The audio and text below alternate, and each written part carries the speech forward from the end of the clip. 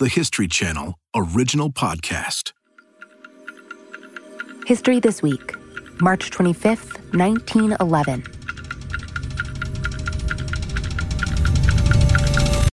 I'm Sally Helm. On the north side of Washington Square Park in Lower Manhattan, a group of ladies is sitting down to tea. Mrs. Margaret Norris, wife of a wealthy banker, is entertaining her friend Frances Perkins.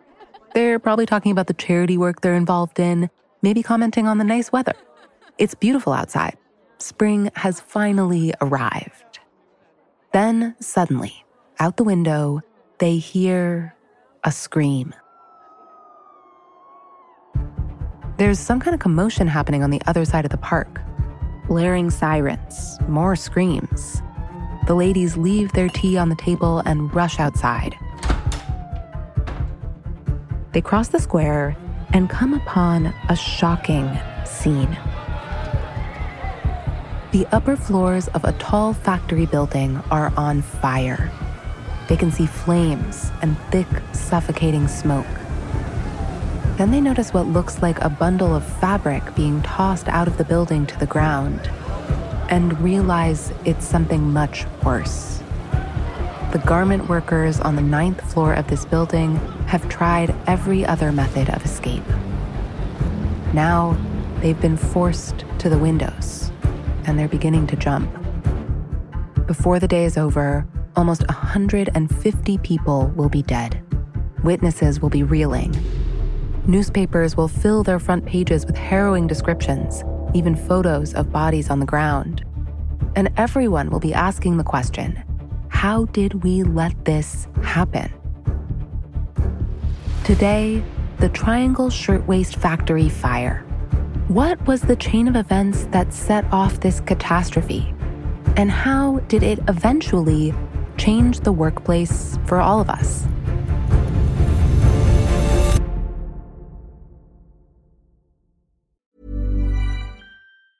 Planning for your next trip? Elevate your travel style with Quince. Quince has all the jet-setting essentials you'll want for your next getaway, like European linen, premium luggage options, buttery soft Italian leather bags, and so much more. And is all priced at 50 to 80% less than similar brands. Plus, Quince only works with factories that use safe and ethical manufacturing practices. Pack your bags with high-quality essentials you'll be wearing for vacations to come with Quince. Go to quince.com/pack for free shipping and 365-day returns.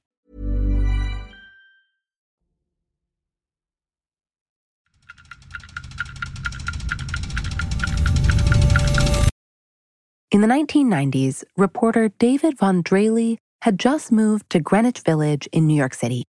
I was out walking around my new neighborhood, and I passed a building that had historical markers attached to the side of it.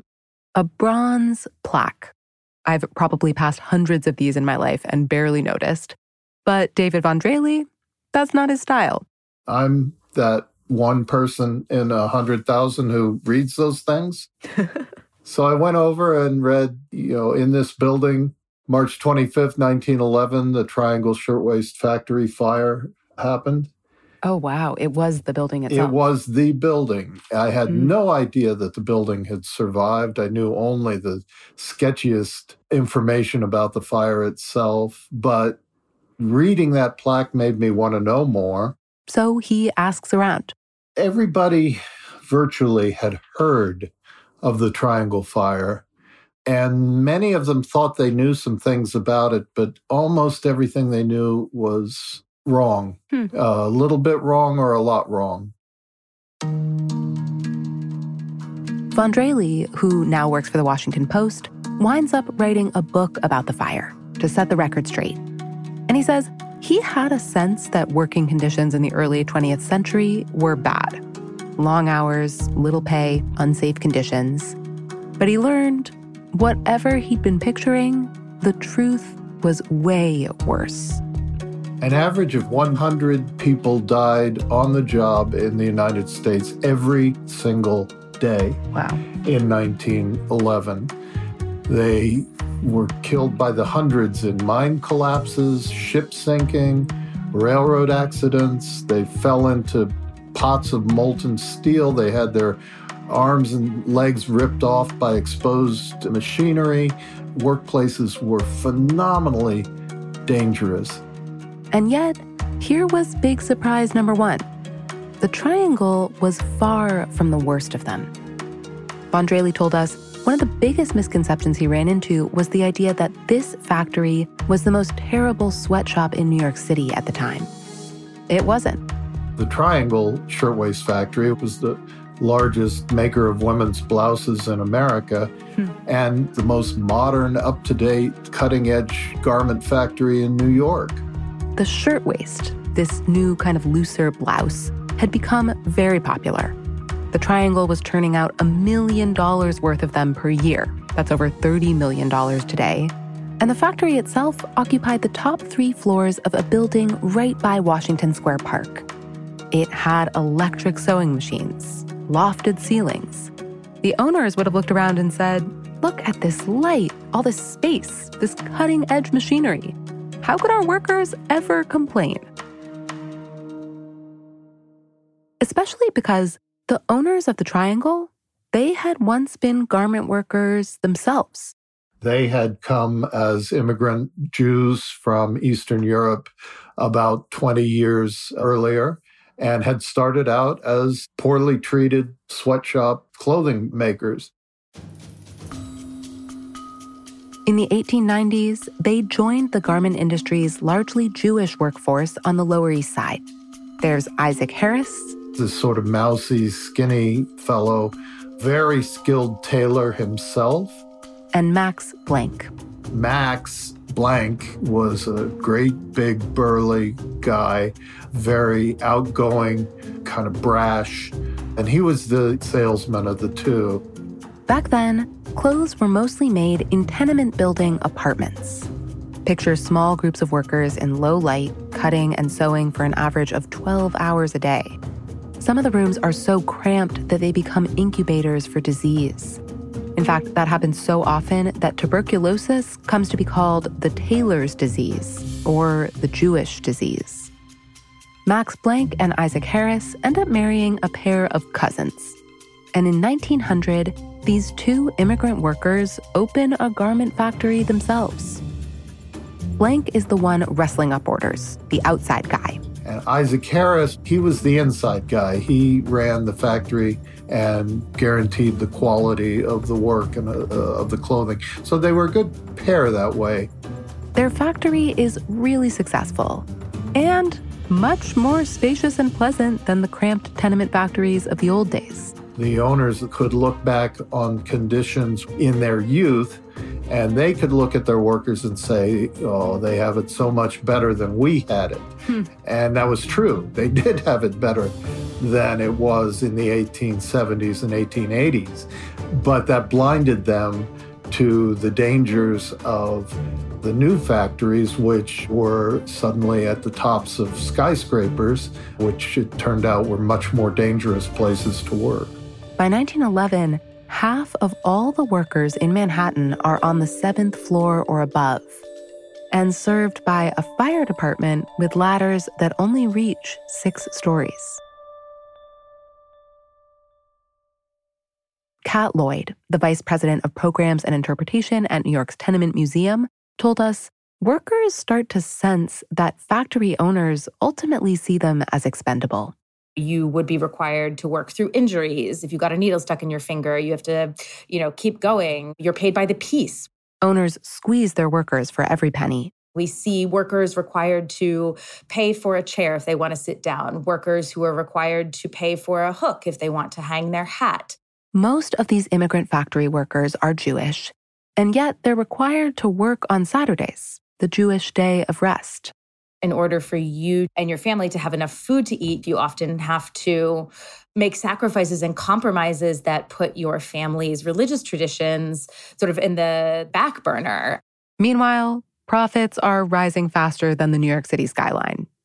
But still, at the Triangle, Max Blank is so concerned that workers might walk off with small scraps of fabric that he insists on locking the factory's side doors, so the workers had to exit single file with a guard checking their bags on the way out. This new factory setup does mean that there are hundreds of workers together in the same place, which makes it easy to talk and organize. Workers want reliable hours, higher wages, and respect. So, while Blank and Harris are pulling up to their factories in chauffeured cars, garment workers begin to walk out.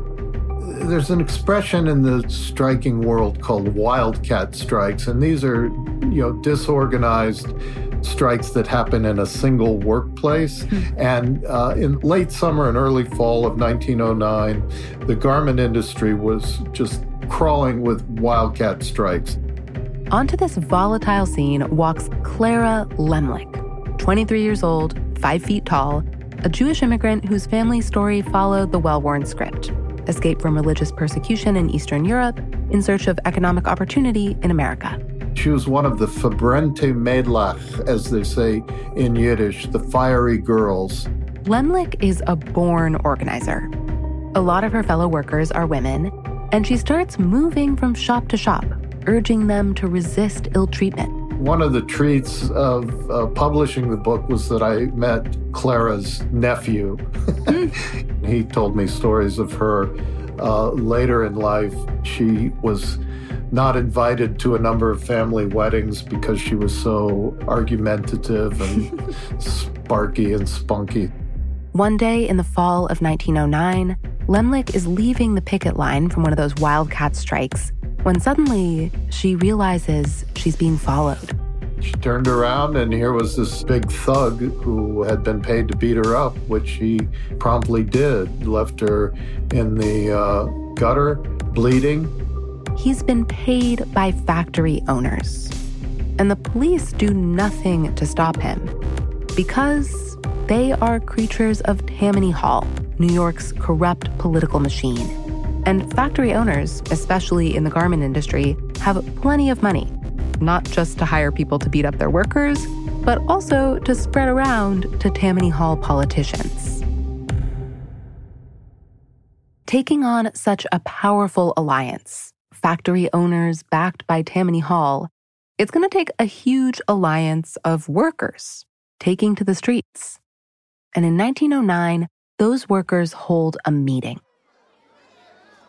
Everybody gathered at Cooper Union on the east side, not far from the Triangle Factory, to hash this out.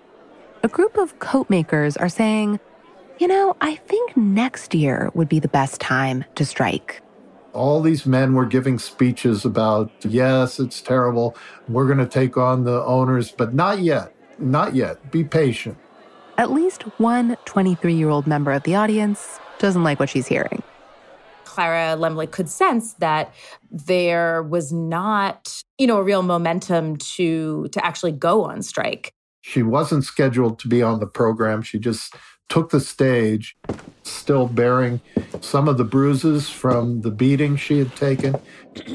And she got up and gave a speech in Yiddish and said, I've listened to you people tell us to wait. We're not going to wait. I say, let's go out on strike. And there was a huge cheer, and she carried the room with her. And she became the one who really galvanized what became known as the Uprising of 20,000. The first major strike by women in American history. How soon does it happen? Is it like the next day? Next day. The next day. Yeah. Wow. So she gives this speech and just like immediate impact. It's like a movie. Yeah, it's like a movie scene. 20,000 shirtwaist workers go on strike. And New York is watching. It was a dazzling sensation. Nothing like this had ever happened. The girl strikers, as they were called, of the shirtwaist industry were the most celebrated people in New York. Wealthy, progressive ladies get involved and start bailing strikers out of jail. There was a huge party thrown in honor of a group of strikers. They went straight from prison to the Colony Club, the most exclusive women's club in New York, to be celebrated at a tea party. But in the executive offices at America's largest shirtwaist maker, no one is celebrating. The owners of the Triangle Shirtwaist Factory were leaders of the opposition. Max Blank and Isaac Harris believe the best response to union activity is to crush it. They set up a fake union at the factory, headed by their relatives, and try to trick workers into joining. They hired publicity agents to try to fight back against the kind of glamour of the women strikers. They entice other workers to cross the picket line with incentives like oranges given out as snacks in the middle of the day. And when they see picketers outside the building, they call the police. Who were, as I said, corrupted by Tammany Hall, come and break up the picket lines outside their factory. The strike drags on. Fall turns to winter. Finally, after months without pay, the strikers accept a compromise. Slightly higher wages and shorter hours, but no significant safety improvements and no union recognition. Blank and Harris at the Triangle, in particular, refuse to budge. I had come across this quote from the Forward, which was the daily newspaper of the Lower East Side Jewish immigrants. The quote refers to the Triangle as this name will go down in history as shamed. And I assumed when I first saw it that this had been written right after the fire. But no, they had written this in the context of the strike. So the Triangle factory was already notorious, infamous, long before the fire. It was the center of oppression. And its plunge into infamy has only just begun.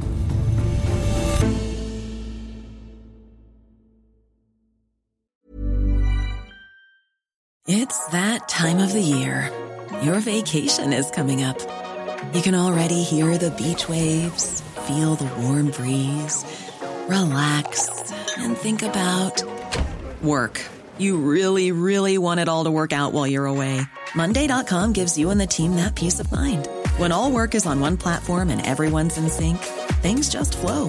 Wherever you are, tap the banner to go to Monday.com. There's never been a faster or easier way to start your weight loss journey than with PlushCare. PlushCare accepts most insurance plans and gives you online access to board-certified physicians who can prescribe FDA-approved weight loss medications like Wegovy and Zepbound for those who qualify. Take charge of your health and speak with a board-certified physician about a weight loss plan that's right for you. Get started today at plushcare.com/weight loss. That's plushcare.com/weight loss. plushcare.com/weight loss.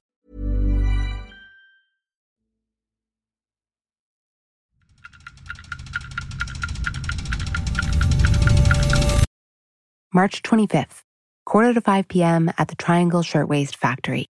So it's quitting time, Saturday afternoon.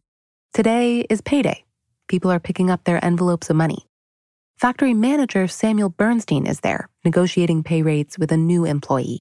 Samuel Bernstein was a relative of Blank and Harris. A lot of the family members worked in the factory.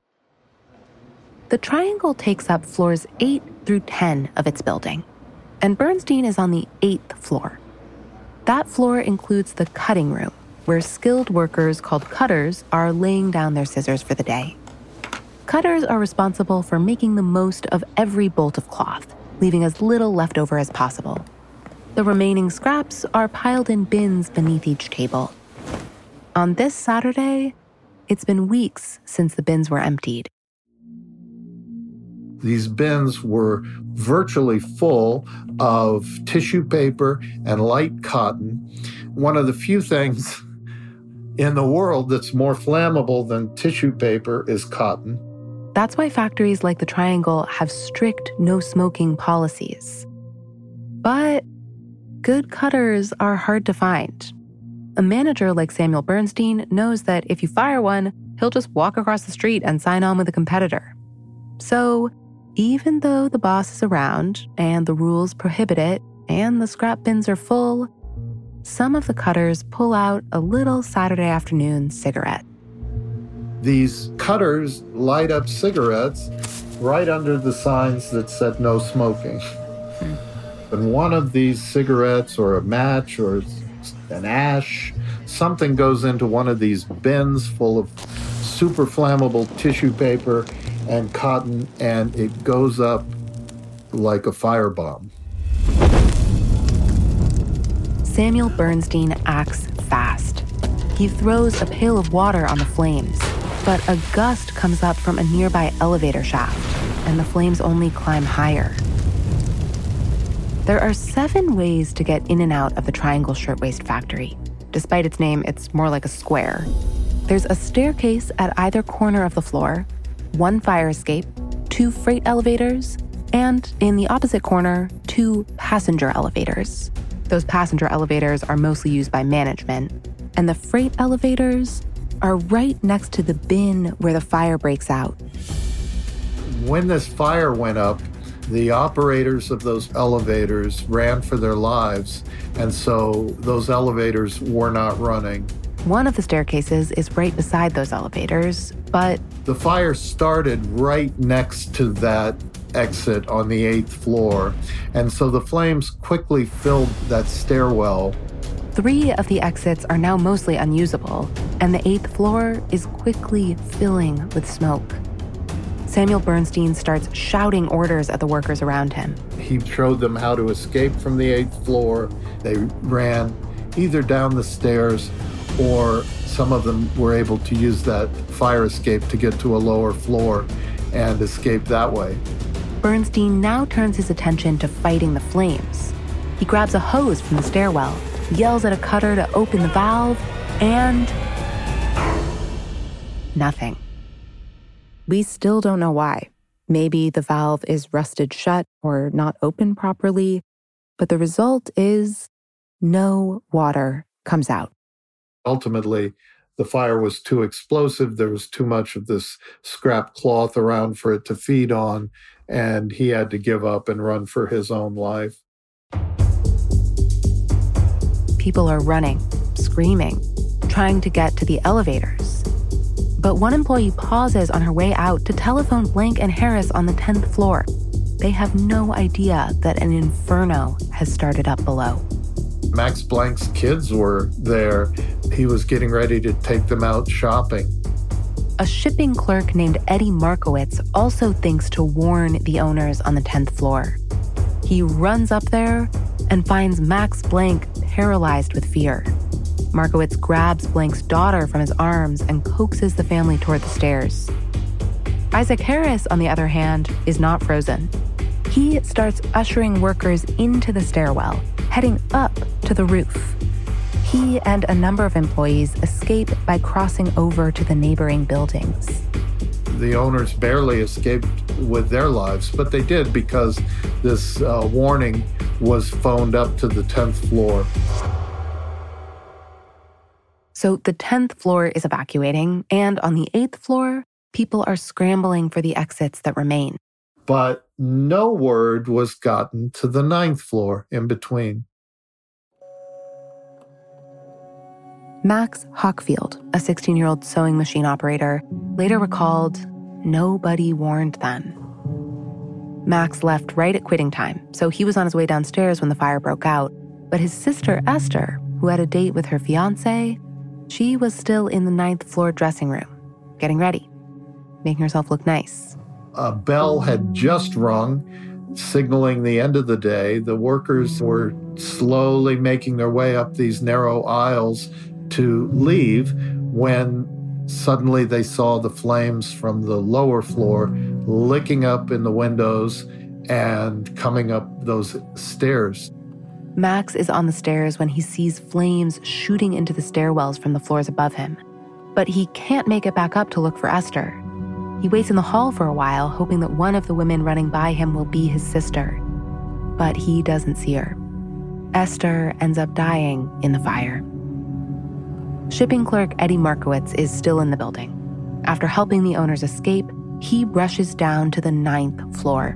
Markowitz called to people, follow me to the roof. You know, people didn't even know that those stairs could take you to the roof. They could, but they're full of smoke and flames. These are the stairs right next to the fire's epicenter. When 24-year-old Yetta Lubitz gets to the stairwell, she stops in her tracks. Run into that? But she doesn't have a choice. She covers her face with her coat and plunges forward. Lubitz makes it out alive. Some people were brave enough to run into the flames following Eddie Markowitz, and they were able to escape to the roof. But then the flames became impenetrable, so that exit was blocked. There's still the other staircase, the one farther from where the fire began. Except the door there was locked. Why was it locked? As a security precaution, Blank and Harris were very concerned about theft. Remember Max Blank's obsession with stopping workers from stealing scraps?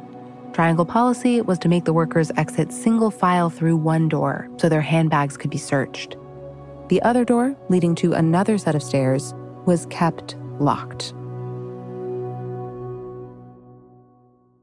So, no stairs, 2 elevators out of service, but one set of elevators is still running. They've gotten everyone off the 10th floor. All the executives have escaped. So the elevator operators start going to floor 9 to pick up the workers trapped there. The operators of those 2 passenger elevators are really the heroes of the Triangle Fire. Despite the flames, these operators kept running their elevators past the flames on the 8th floor. Past them like they could feel them and see them? They could see them, they could feel them, they looked into the car.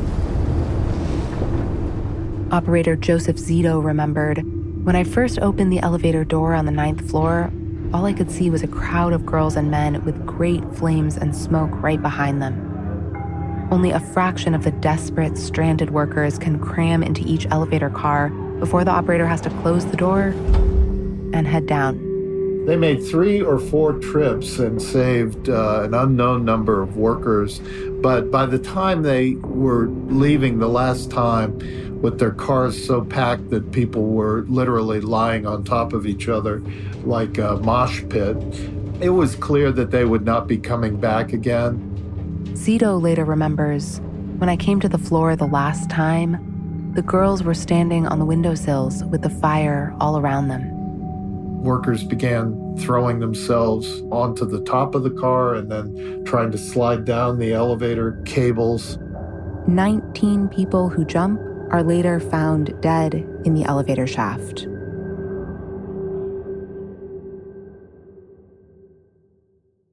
Several minutes have passed since the fire broke out. On the ground, firefighters have arrived, but their ladders only reach floor 6. Desperate workers from the 9th floor flood onto the fire escape. But that was already jammed with people from the 8th floor. Fire escape quickly became overloaded. It tore away from the wall. About 24 people fall to their deaths. For the workers still alive in the building, the situation is all but hopeless. That's why some girls are standing on the windowsills, surrounded by flames. There was no way out except through the windows that looked out over Washington Place, where New York residents have been strolling in the spring sunshine, maybe heading out for a pleasant evening in Washington Square Park. Within about 12 minutes of it starting, the workers began to jump. The firefighters hold out nets to try and catch them, but a reporter on the scene says their bodies tear through like jumping through a paper hoop. Another describes the thud as each one hits. It's the closest thing to happen in New York to our experience of 9/11. This helplessness of watching as high above the ground, workers trapped by fire are making the terrible decision of how they're going to die. In the end, the fire claims 146 lives in less than 15 minutes.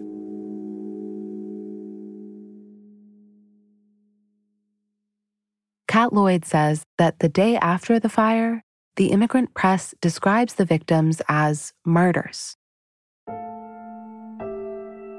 The Jewish Daily Forward headline read, "The morgue is filled with our sacrifices." And of course, they meant quite literally the sacrifice of life that the Jewish communities of New York experienced in losing their daughters, their sisters, their brothers, their fathers, their mothers to this fire that did not have to happen. But she says she hears another undertone in that word, sacrifice. The fact that March 25th, 1911 was a Saturday, the day of rest, to me stands out. Many families would have still observed the Sabbath, and to have that tragedy happen on the Sabbath, I just think for so many families, this is a moment to question, what are we being asked to sacrifice in making a living here in the United States, in New York?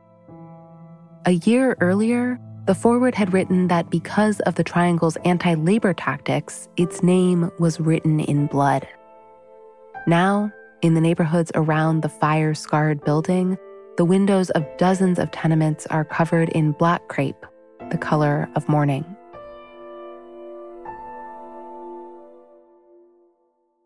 Max Blank and Isaac Harris eventually stand trial for their role in the carnage, and they're found innocent. The door-locking policy isn't enough to convict them. The jury can't confirm that the owners knew the door was locked that day.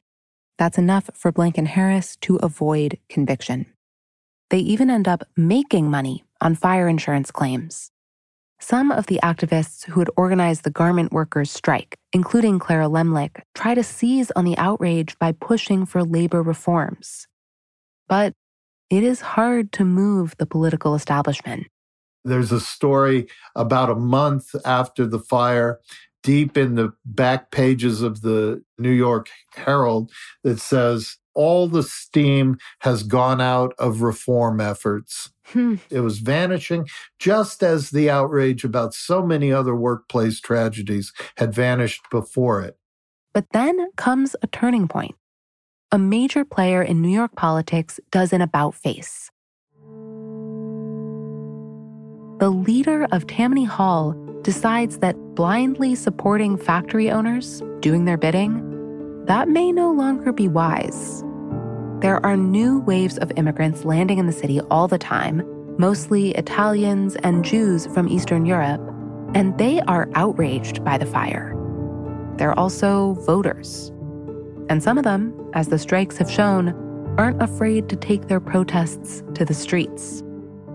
One newspaper writes in response to Blank and Harris's acquittal, the blood of those victims was on more than 2 heads, on more than 20 heads, perhaps on more than 1 million heads. Everybody connected with the actual neglect of the fire and building laws shared in the blame. Tammany Hall reads the political winds and creates a factory investigating commission. They spent 3 years touring factories from one end of New York State to the other, learning about the working conditions, the dangers of factory work, and proposing over 50 laws ultimately to make work fairer and safer in New York State. One of the commission's investigators is Clara Lemlich. Another comes from the opposite end of the social spectrum. She's the woman who was sipping tea in a home off the park when the fire broke out. Frances Perkins. About the tragedy, Perkins insists we've got to turn this into some kind of victory. Perkins, Lemlich, and the others get the commission to propose a dramatic series of laws requiring sprinklers, fire drills, and unlocked factory doors. Also limiting child labor. It was the most sweeping set of workplace reforms that America had ever seen. And guess what? It was incredibly popular with those working class voters of New York. It gave Tammany Hall a whole new lease on life. And when a New York governor named Franklin Delano Roosevelt makes it to the White House nearly 2 decades later, he will bring Frances Perkins along. The first woman cabinet member in American history. She said near the end of her life that the Triangle Fire was the beginning of the New Deal in the 1930s and 40s. It gave us Social Security, minimum wage, unemployment insurance. The most transformative period of domestic politics totally changed the relationship of government to the public. And Frances Perkins said, it sprang from the ashes of the Triangle Fire.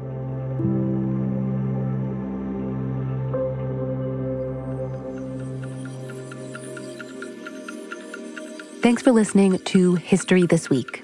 For moments throughout history that are also worth watching, check your local TV listings to find out what's on the History Channel today. If you want to get in touch, please shoot us an email at our email address, historythisweek@history.com, or you can leave us a voicemail, 212-351-0410. Special thanks to our guests, Kat Lloyd, Vice President of Programs and Interpretation at New York's Tenement Museum, and David Bondrelli, author of Triangle, The Fire That Changed America. This episode was produced by Julia Press. It was story edited by Jim O'Grady and sound designed by Brian Flood. Our senior producer is Ben Dickstein. History This Week is also produced by Corinne Wallace and me, Sally Helm. Our associate producer is Emma Fredericks. Our supervising producer is McKamey Lynn, and our executive producer is Jesse Katz. Don't forget to subscribe, rate, and review History This Week wherever you get your podcasts. And we'll see you next week.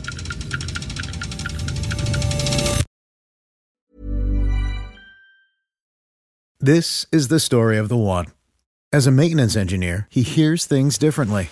To the untrained ear, everything on his shop floor might sound fine, but he can hear gears grinding or a belt slipping.